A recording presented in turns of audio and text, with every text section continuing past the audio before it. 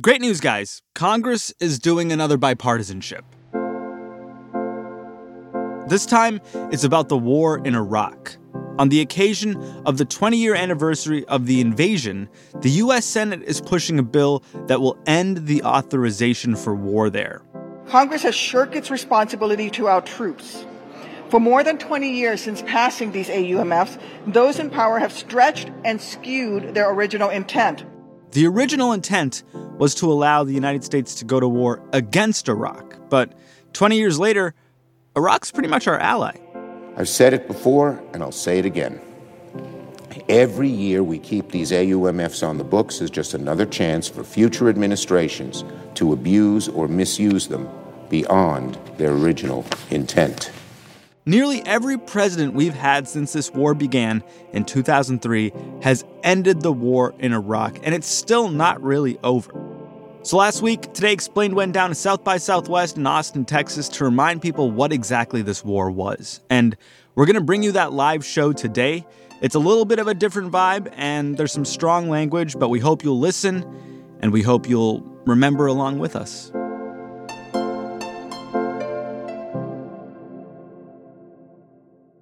Support for Today Explained comes from Vanta. Vanta knows that when it comes to ensuring that your company has top-notch security, things can get very complicated. Now you can assess risk, secure the trust of your customers, and automate compliance with a single platform, and that platform is Vanta. Vanta can help you continuously monitor compliance alongside reporting and tracking risk, plus quickly complete security questionnaires with Vanta AI. According to Vanta, thousands of global companies use Vanta to automate evidence collection, unify risk management, and streamline security reviews. You can learn more by watching Vanta's on-demand demo at vanta.com/explained. That's VANTA.com/explained. Support for this episode comes from Viator.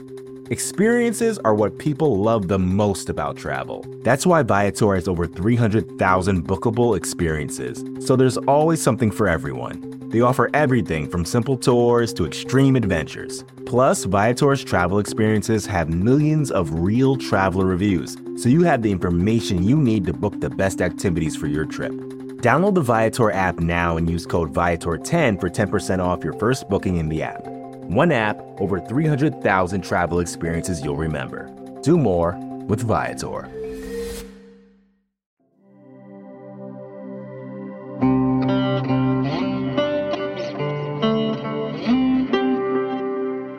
It's Today Explained. I'm Sean Rameswaram, and we are live from South by Southwest in Austin, Texas on the 13th of March, 2023. We were supposed to be here 3 years ago in March, but the whole event got canceled. Not just our session, every single one of them. And that's when I knew cancel culture was out of control. We are very happy South by Southwest is back, and we are very grateful to be here. It's a special occasion, and we want to take that for granted. We wanted to use this occasion to talk about something meaningful. So today I'm going to talk to y'all about the Iraq War. Not the first one, the sequel, Iraq 2, Bush 2. Which might feel a little random, right? This is Today Explained. Then the Iraq War and like 3 presidents ago. It was Afghanistan that ended just recently.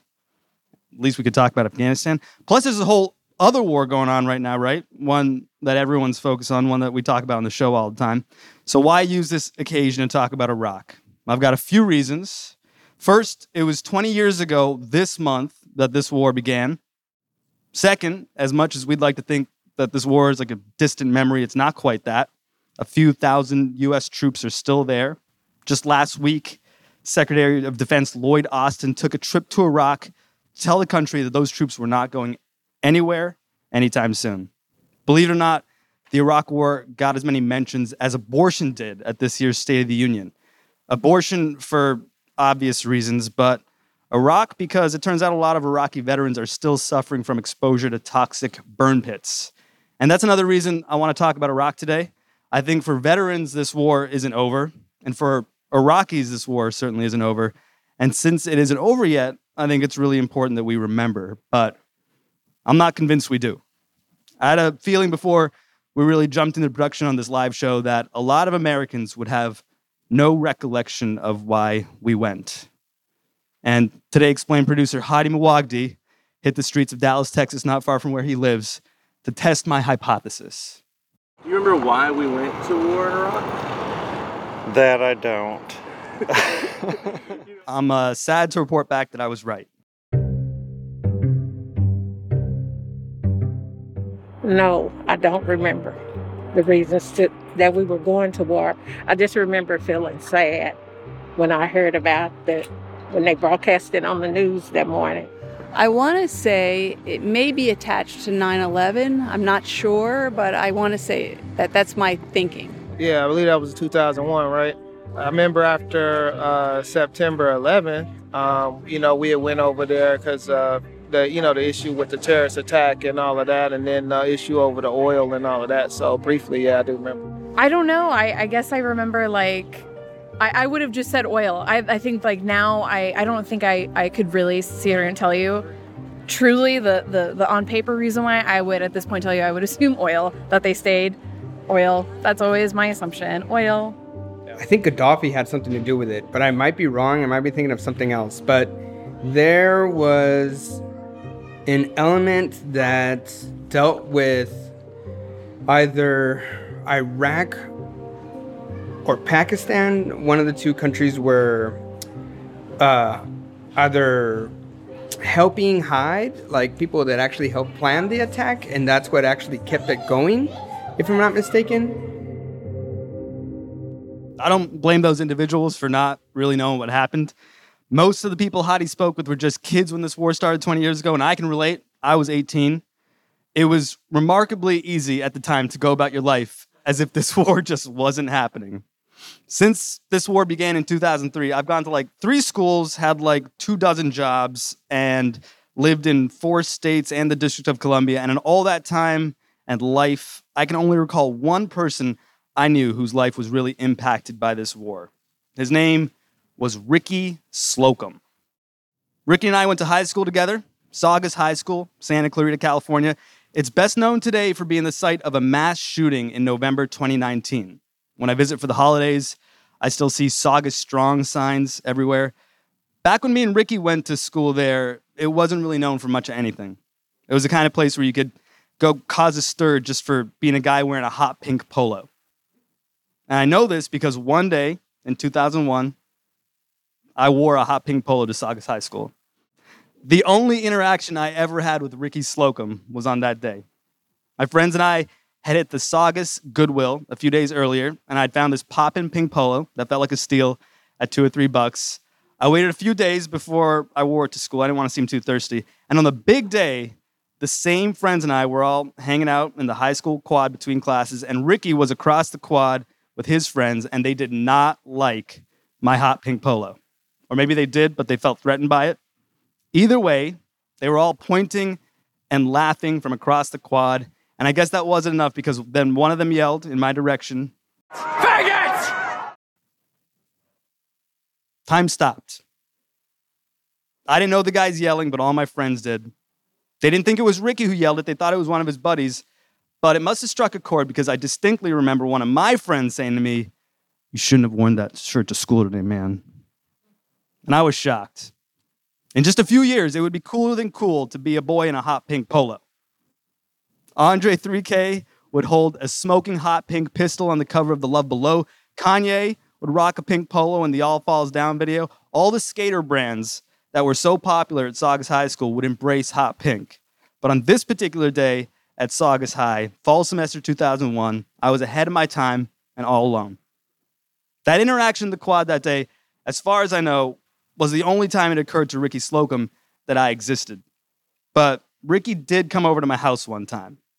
It was on the night of my 18th birthday, just a week before the United States invaded Iraq.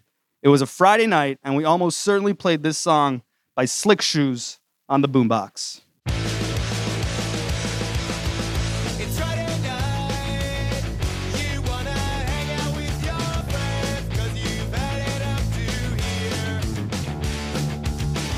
Still slaps. I somehow conned my parents into leaving town and letting me throw a big old house party that night. And I somehow procured a lot of alcohol, which was a pretty big deal when you were 18 years old in Saugus, California in 2003. There was a war going on in Afghanistan. Another one was clearly about to start, but I was 18 years old in a finely manicured Southern California suburb and felt totally invincible. It was going to be a great night. I didn't invite him, but Ricky showed up. Apparently my buddy John's girlfriend Missy invited him, but I didn't see Ricky come in. One of my classmates had one too many and needed some moral support while he was familiarizing himself with the porcelain upstairs, but downstairs, things were getting uncomfortable. So I was drinking that night, so I'll try to remember as much as I can about it. My friend William witnessed Ricky roll in with an entire crew of guys who looked really out of place at my house. A group of people showed up that were like skinheads, but not like British, like ska, anti-racist skinheads. These were like not like skinny little skinheads. They were like, you know, gym rat, like meathead skinhead. Like they just showed up and people started talking about it. Everyone coexisted for a minute without the house burning down, but pretty quickly, someone decided this could only end badly and took ownership of the situation.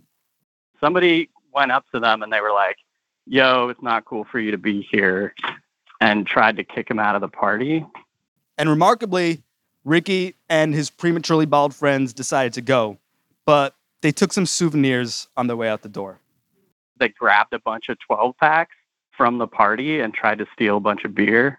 William and another friend, Chris, followed Ricky and his friends outside to defend the integrity of our cervezas. Like, oh no, we're not going to let these guys steal stuff from us. And went outside. And I think I went out with Chris to be like, well, if something happens, I guess I'll be there, as if I was going to do anything. But like to like back him up or something. And then as they were getting in their car, Chris tried to grab the 12-pack from them. And one of them grabbed a beer out of the 12-pack and threw it and hit Chris in the face. And then, you know, mayhem or whatever, they started getting aggressive. I think that I was trying to be like, hey man, let's be cool, like let's chill out. It's like really hard to remember because in that scuffle I got punched in the face and I think I got knocked out. So like I vaguely remember, you know, waking up sort of on the ground and somebody giving me like something to put on my face. I couldn't believe what Ricky and his friends had done to William. It looked like they'd given him a broken nose. But I should have known, because Ricky had a bit of a reputation. And most of the people at that party were familiar with it, including my buddy Andrew. Tell me just like what comes to mind when I say the name Ricky Slocum. Oh, man. Fighting a lot. He was like, he had a reputation for like going to parties and like, I was just actually just talking about this to someone, telling him like how he used to go to parties and be like, give me two of your biggest guys, I'll fight them right now. And then like, I was hanging out with some dudes, this was like after high school, that went to Canyon. Canyon was another high school in Santa Clarita. You could call it a rival school. And like, they were talking about this dude that showed up to their party and was like, I want to see two of your biggest guys outside right now so I can fight them. And I was like, holy shit, they fucking ran into Ricky Slocum. This is all I ever really knew of Ricky Slocum. He was one of those outsized characters in high school. Everyone knew him. A lot of people loved him. And a lot of people were terrified of him. But then you graduate, and characters like Ricky Slocum, they shrink in magnitude until one day you hear some sad story about them and you can't help but feel bad. With Ricky, it was that he died in Iraq, 19 years old. It was October 2004. I think I was driving around Santa Clarita with my friends when Andrew told me. As I remember, I was in the passenger seat, he was behind the driver, and I just screamed. What? I remember the holy shitness of that moment, but I do not remember a lot of tears. Well, I wasn't sad. I definitely didn't mourn his loss. It was more like, yeah, that sounds about right. I think for those of us who were sitting in that car that night, it felt like a dude who lived to fight had gone and died in a fight. But not everyone I knew felt that way. About a year later, I was getting into my college roommate's car to go get some dinner with him. And just as I was crouching into the passenger seat of his Mustang, I noticed a pamphlet was already sitting there. There was a pamphlet with Ricky's face on it. Looked like it could have been from his funeral. And I turned to Kevin, and I was like, what is this? And he was like... yeah, you were holding a pamphlet from his funeral. Because my college roommate, Kevin, attended Ricky's funeral.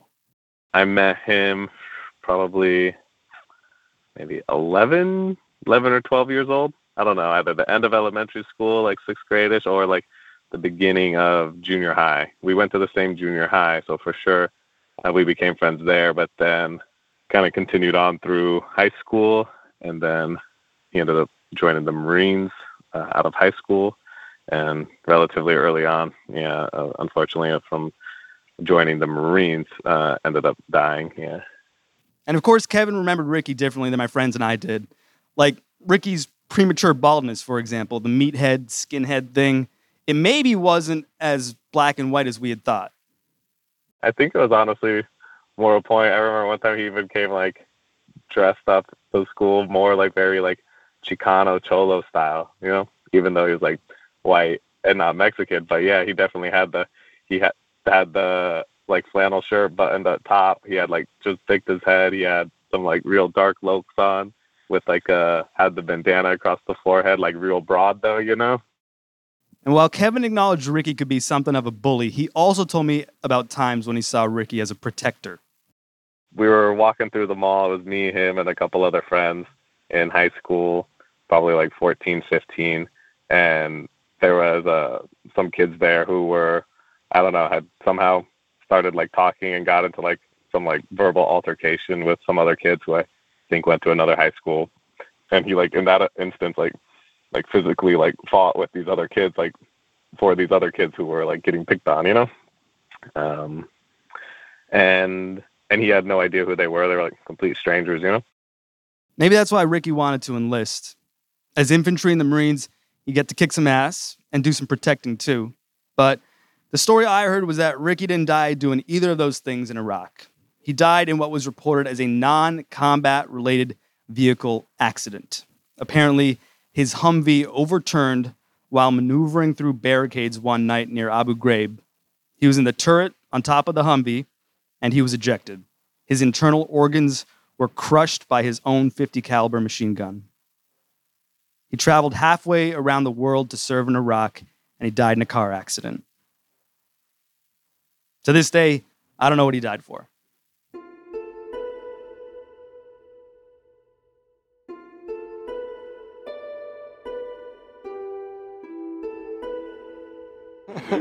I think some of it was due to 9/11, the whole towers coming down, and I'm not total 100% sure. We were going to get somebody, and it was the wrong place to go. I mean, it's just President Bush at the time was, they were out for blood. Actually, Dick Cheney was out for blood, and they wanted to go after somebody. What we were doing, we invaded, what we were going for, right? It was a whole talk, still to this day, right? They imagine the actual talk, like we invaded because they had weapons, mass weapons of destruction. But did they? Yeah, weapons of mass destruction. And just how it, like, none of it really made sense, and it all kind of felt like bullshit.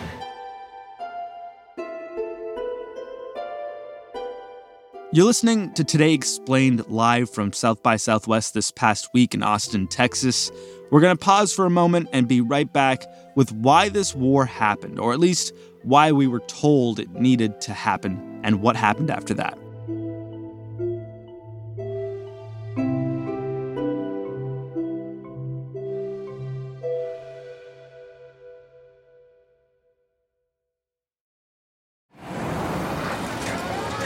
Vox Creative. This is advertiser content from NetSuite. I've never worked in media before, and it's really fun to see deals come through, especially when we signed with MKBHD and the Waveform podcast. That was one of my favorite shows on YouTube, and I've loved that we've partnered with him. I'm Christina Ho Rodriguez, and I am a senior manager of revenue accounting at Vox Media. At Vox, I'm not so siloed in my own revenue accounting department. I'm getting to see the big picture of what the company is working on. In my first year, the company went through a really big merger with another media company, and we switched from our old ERP system to NetSuite. We had to integrate NetSuite really fast. It was very user-friendly right out of the box. Over the last couple months, our team developed a new revenue reporting module that makes our reporting much faster, much more automated. I have a lot of hope with what we can do in the future with NetSuite so that we're able to optimize, make our team a lot more successful, and improve our processes. We're only as good as our best data, and NetSuite allows us to see it all. Discover the power of NetSuite, a leading cloud financial system serving more than 37,000 businesses.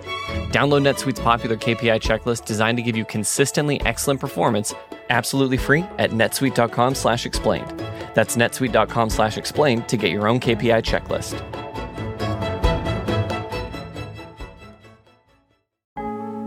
Support for Today Explained comes from Shopify. If medieval individuals had access to the internet, at least one of them would figure out the benefits of e-commerce, and the rest might shun them for witchcraft. Luckily, the year is 2024, and anyone can actually make a living selling stuff online. You can start your own ye olde online shop with Shopify. You can sign up for a $1 month trial period at shopify.com/explained. It's all lowercase. You can go to shopify.com/explained now to grow your business no matter what stage you're in. Shopify.com/explained. Businesses that grow with ye olde Shopify. Deal with it.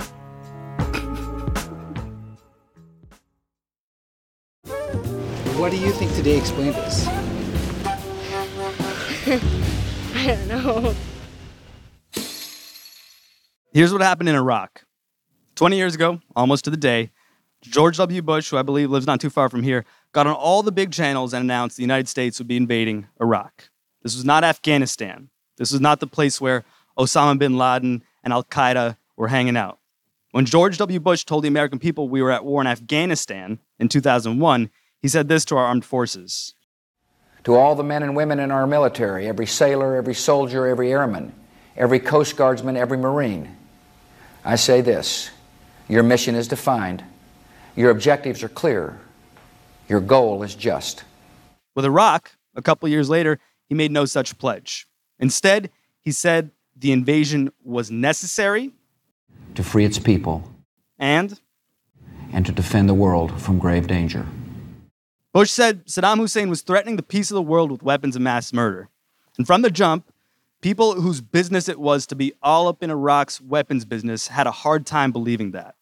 6 months before the war started, an intelligence document that's since been declassified stated that the United States was mostly relying on, quote, assumptions and judgment rather than, quote, hard evidence when making the case that Saddam Hussein had weapons that threatened the Western world.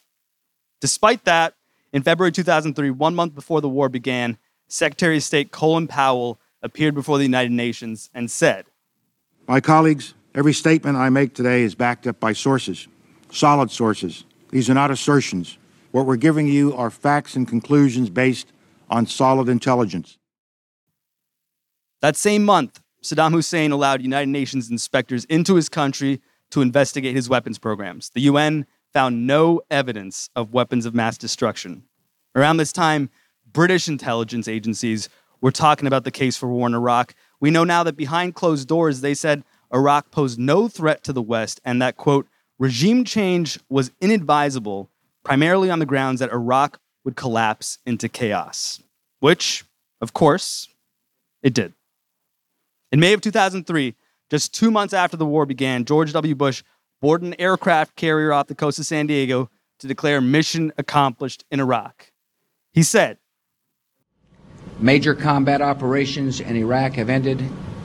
In the Battle of Iraq, the United States and our allies have prevailed.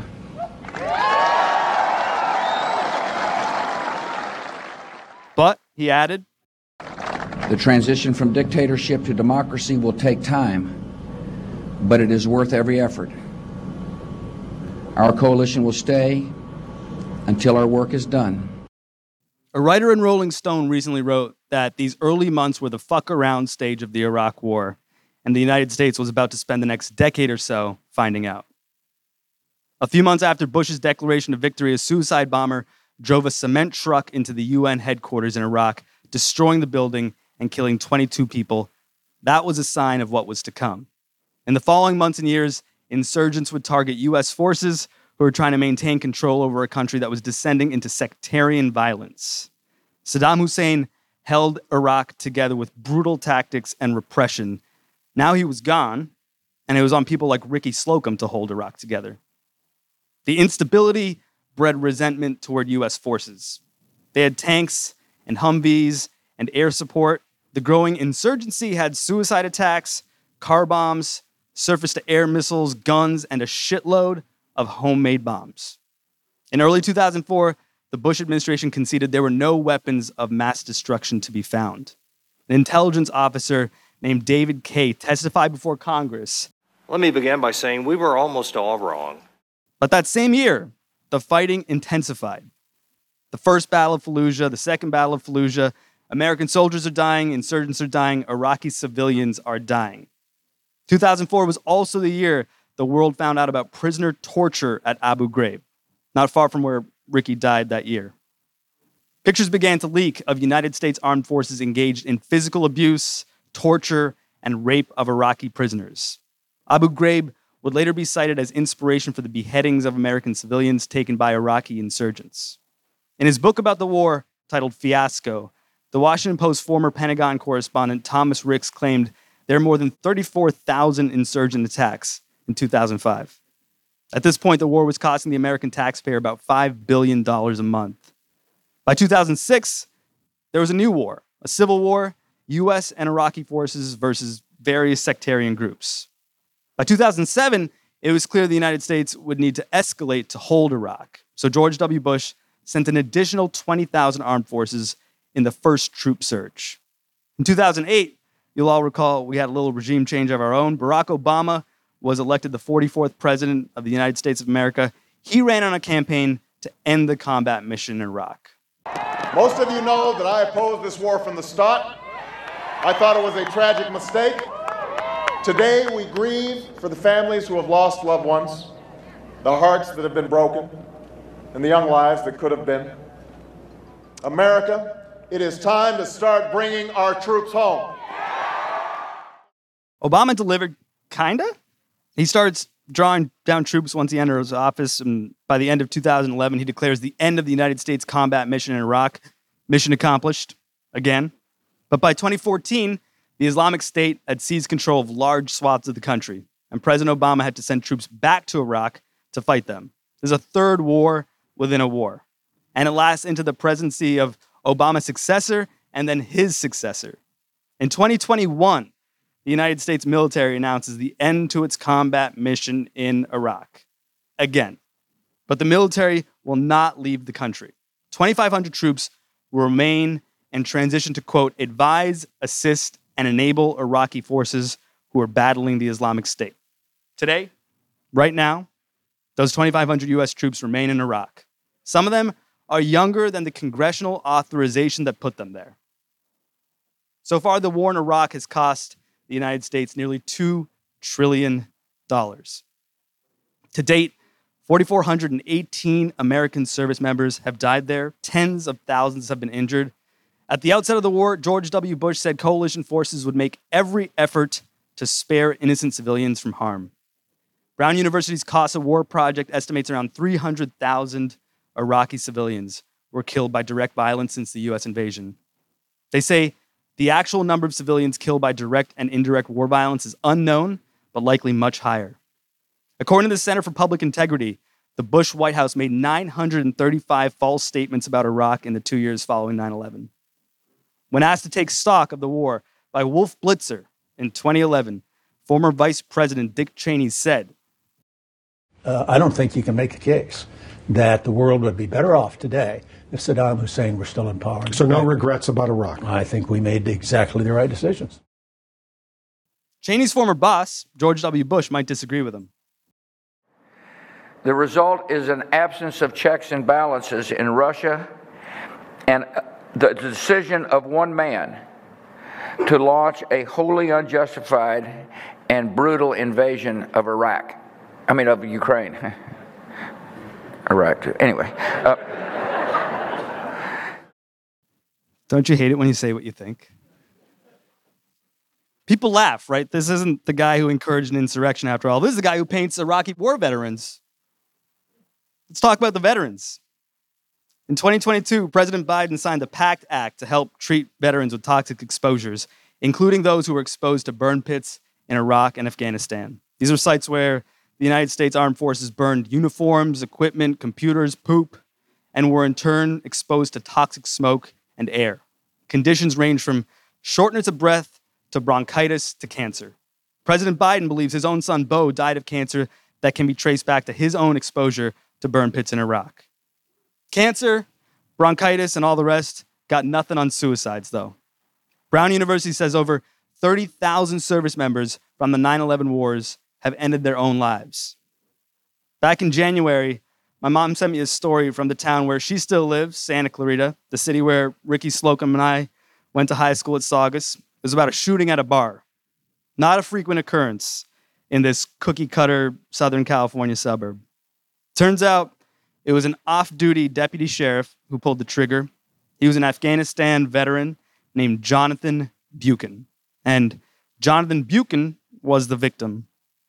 He shot himself that night at the bar and died. Another veteran, another suicide, another statistic. And because Jonathan's suicide was so close to home, he made me think of Ricky. I started to wonder what Ricky would be doing if he had made it home. Maybe he would be a cop. Maybe he'd have come around to Hot Pink. It makes me mad that we'll never know, which is weird because I hardly knew him. And the people who are closest to him, they aren't mad at all. In the 20 years since you found out, have you ever felt mad? No. I feel proud of what he did. He was doing what he wanted to do. A few days ago, I spoke with Ricky's father. I'm Bob Slocum. I'm a Gold Star dad because my son Ricky Slocum was killed in Iraq on October 24th, 2004. The first thing I told Bob was that I was going to tell a lot of people his late son Ricky liked to beat people up when we were in high school. And Bob Slocum was like, yeah.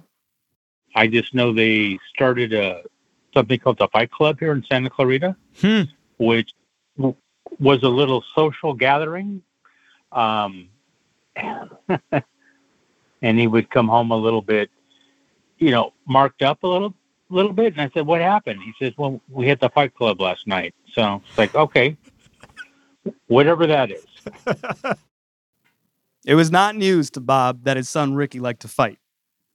Ricky was a protector.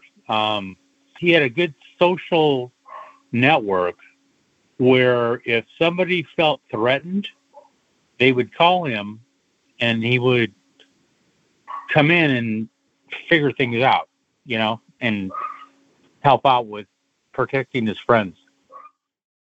After 9/11, Ricky decided he wanted to protect his country. That was in the 11th grade back in 2002. That's when he enlisted for the Marines.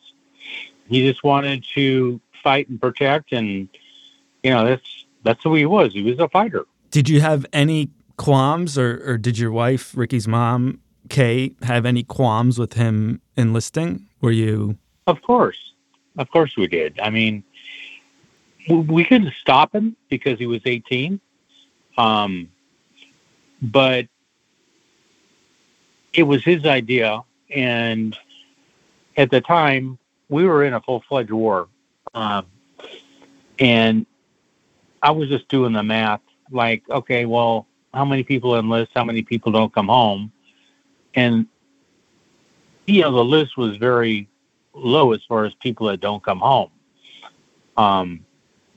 So you just try not to think about it as parents, and just hope your son stays safe. Mm-hmm. And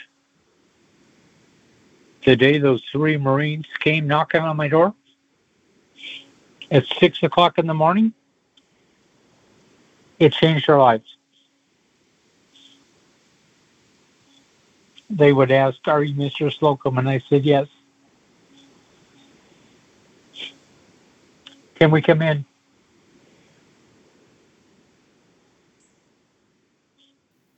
When the Iraq War started, Americans didn't have a lot of information. We were told there were weapons, that Saddam was bad, and that there should be democracy in Iraq. 20 years later, we know there were no weapons. Saddam is gone. The Islamic State is still a threat, and democracy is fragile as fuck. And hundreds of thousands of people died to get us here, including Ricky Slocum. So I asked Bob what he thinks of the war 20 years later. Well, have we had another terrorist attack in the United States? No. So I'm thinking they went in, they got what they needed to get done. They got Saddam Hussein, and I think we need a presence in Iraq just to keep the peace. And I know we can bring more troops in if we need to, but I just hope our presence there is a positive for the people in Iraq. I think it's a very oppressed country.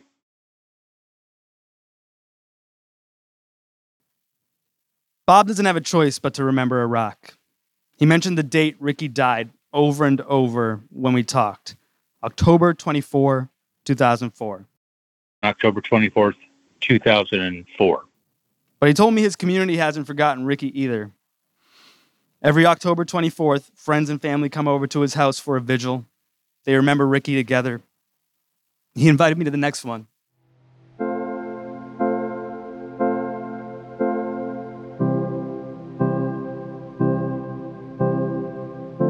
Sorry you had a bad experience with him. You know, he was not anti-gay. He had gay friends too. So I don't know what happened on that night where he chastised you for wearing pink, but I got a grandson wearing pink, so. I say in the piece that if Ricky were still here, he'd probably be wearing a pink polo. He probably would.